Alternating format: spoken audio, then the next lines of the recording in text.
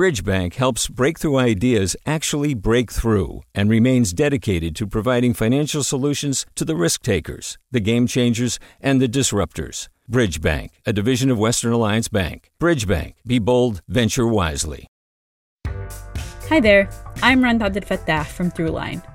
If you're listening to this podcast, you know that KQED produces exceptional storytelling that keeps you informed, inspired, and entertained. Their podcasts cover issues from your neighborhood to the entire country and everything in between. Support this work today. You can help us continue to bring quality podcasts to your ears. Just head to donate.kqed.org/podcast.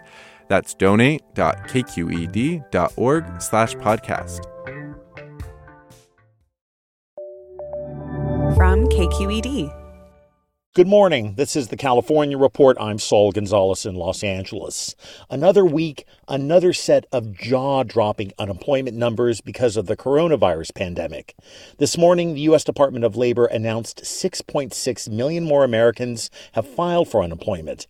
And that means many of us are hearing this message. Due to current events, we are experiencing a large increase in claims filed and are extending our staff resources to keep up with the demand. For faster service, use UI online at edd.ca. That's the message you hear when you call to file for unemployment with the state of California. Expect to wait on the phone for a while, though, because you're not alone. Here in California, more than 2 million people have filed for unemployment since March. That's more than the populations of San Diego and Sacramento combined. The coronavirus pandemic is changing how we interact with medical professionals. For instance, Medicare and Medicaid have expanded access to telehealth appointments for their members. This means more elderly and low-income people can now get health care from practitioners without visiting a clinic or hospital. The California Report's Nina Sparling listened in on a visit to learn more. Let me try another location. Actually, it works right there. You sound perfect. Great. So how have you been feeling? Kim Cardozo is a nurse midwife at Lifelong Medical Center in Berkeley. She's talking to Gabriela Hernandez, who's 37 weeks pregnant. They would normally see each other in the clinic every few weeks, but for the past 2, they've been checking in over the phone from the quietest corners of their houses. I just took my blood pressure, and I don't know if it's a little high. I'm going to read it to you. I think it's high. Okay. It's at 150/106. Oh, yeah, I don't like that. Hernandez has had to learn how to take her own blood pressure. Is it a wrist or an arm cuff that you have? It's a wrist. Okay. It's the CVS Health. She's also making time to drop samples off at a nearby lab that Cardozo would usually collect at the clinic. Lifelong is one of thousands of community health centers in California to dramatically cut back services under the shelter-in-place order. Most of its patients are on Medi-Cal, which normally requires clinics to see them in person to qualify for reimbursement. But a recent waiver has changed that, which means many clinics can get reimbursed for appointments over the phone. Doctors still see patients in person for the most urgent cases, but the majority of visits are now virtual. I've been a midwife for 20 years, and I feel like I'm right out of school. The learning curve has been steep for everyone at Lifelong Medical Center, and their patients are working through the transition too. It's also meant the clinic isn't seeing as many patients every day, and the implications of that are troubling to Deputy Director Lucinda Bazile. This is really stressful. But this is the work that we all chose, and so we really want to make sure that this population, gets the care that they need. Lifelong may furlough non-medical workers to help balance its budget. Staff like Bazile and Cardozo both recognize that telehealth isn't a long-term or a complete solution. But patients like Hernandez are relieved to have the support. Any headaches or pain in your chest or legs or anything? Not today. Yesterday, I had a really bad body ache and a headache, but I thought it was just because I'm pregnant. They both miss hearing the baby's heartbeat, but are grateful that they can stay in touch. Cardozo reminds Hernandez that she can call or text anytime. For the California Report, I'm Nina Sparling. California has reached a grim milestone in the coronavirus pandemic, with COVID-19 claiming the lives of more than 500 people here. Meanwhile, the state has started to cut its own deals with manufacturers to dramatically increase the number of N95 and surgical masks it can provide hospitals and frontline workers during the pandemic. KQED's Katie Orr reports. Governor Gavin Newsom says California has signed contracts that will bring 200 million masks a month into the state. The purchases will cost nearly $1 billion.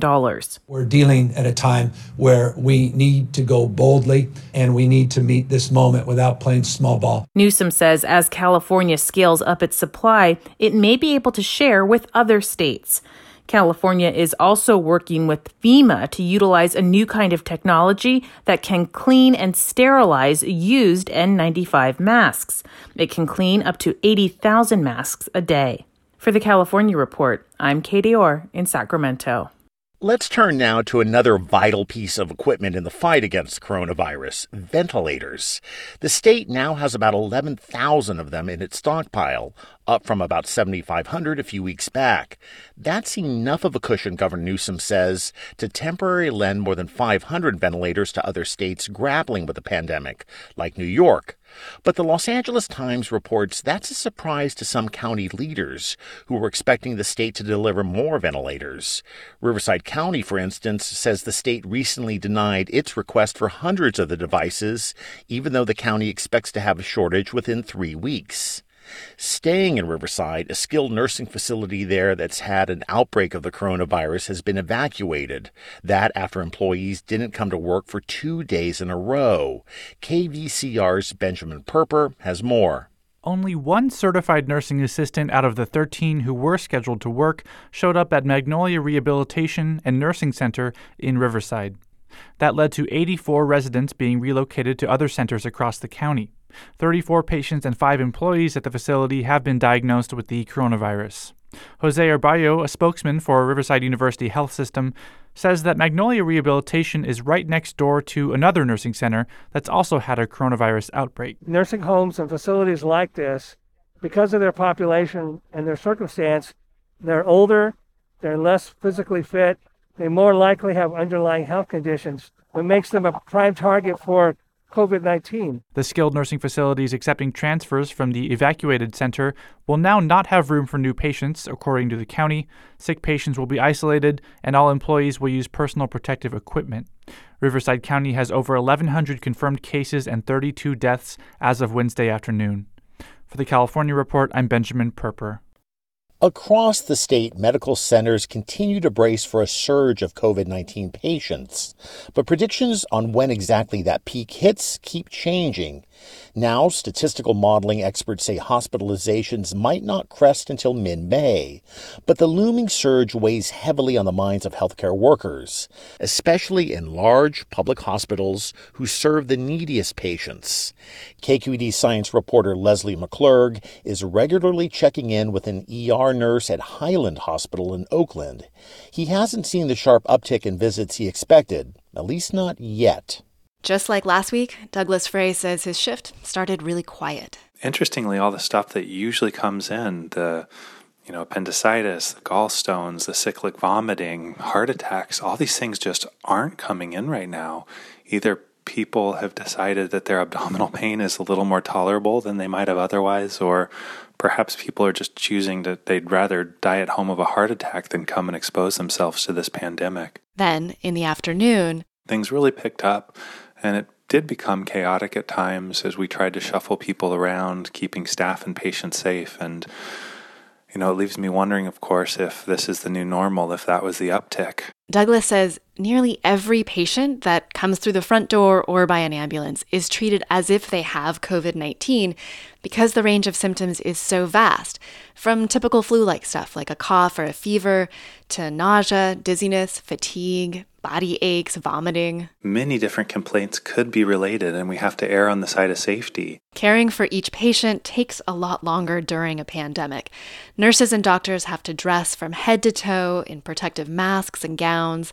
There are new protocols for disinfecting equipment. Rooms must be prepared with special air filters. Douglas wonders how long this will be the new normal. For the California Report, I'm Lesley McClurg. And that is the California Report for Thursday, April 9th, a production of KQED Public Radio. I'm Saul Gonzalez in Los Angeles. Be well, everyone. Support for the California Report comes from Eric and Wendy Schmidt, whose Fund for Strategic Innovation supports transformative ideas that benefit humanity while protecting the natural world, recognizing through science the interdependence of all living systems. Earth Justice, a national nonprofit law organization fighting for the right to a healthy environment. Earth Justice, because the earth needs a good lawyer.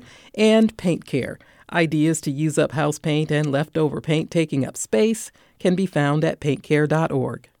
Hi, I'm Sasha Coca, host of the California Report magazine. Every week, we bring you stories about what connects us in the giant, diverse Golden State.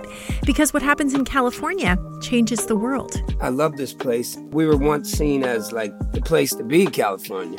The land of milk and honey. That's where you go to Sunshine State, but we just have challenges right now. KQED's California Report magazine. New episodes drop every Friday, wherever you get your podcasts.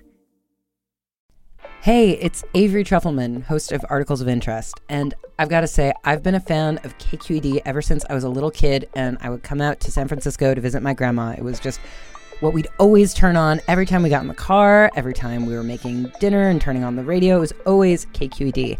And then over the years, I've become a massive fan of KQED podcasts because this is local reporting at its best. These are answers to questions you've always wanted to know, interviews with exciting, unusual voices, necessary journalism, all told with love and care and artistry. And did you know that a majority of KQED's funding actually comes from members? It's just people like you and me supporting the programs they love, while also getting access to cool events, behind-the-scenes footage, and so much more. If you want to sign up and be a part of this amazing community, visit donate.kqed.org/podcasts to become a member today. That's podcasts with an S.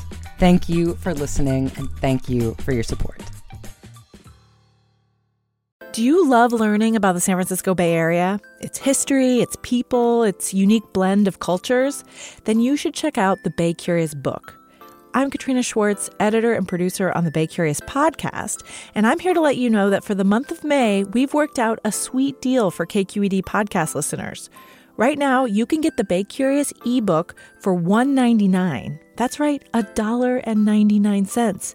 Just search for Bay Curious wherever you get your ebooks or find a link in our show notes. This offer does expire at the end of the month, though, so you'll want to act on it fast. Happy reading!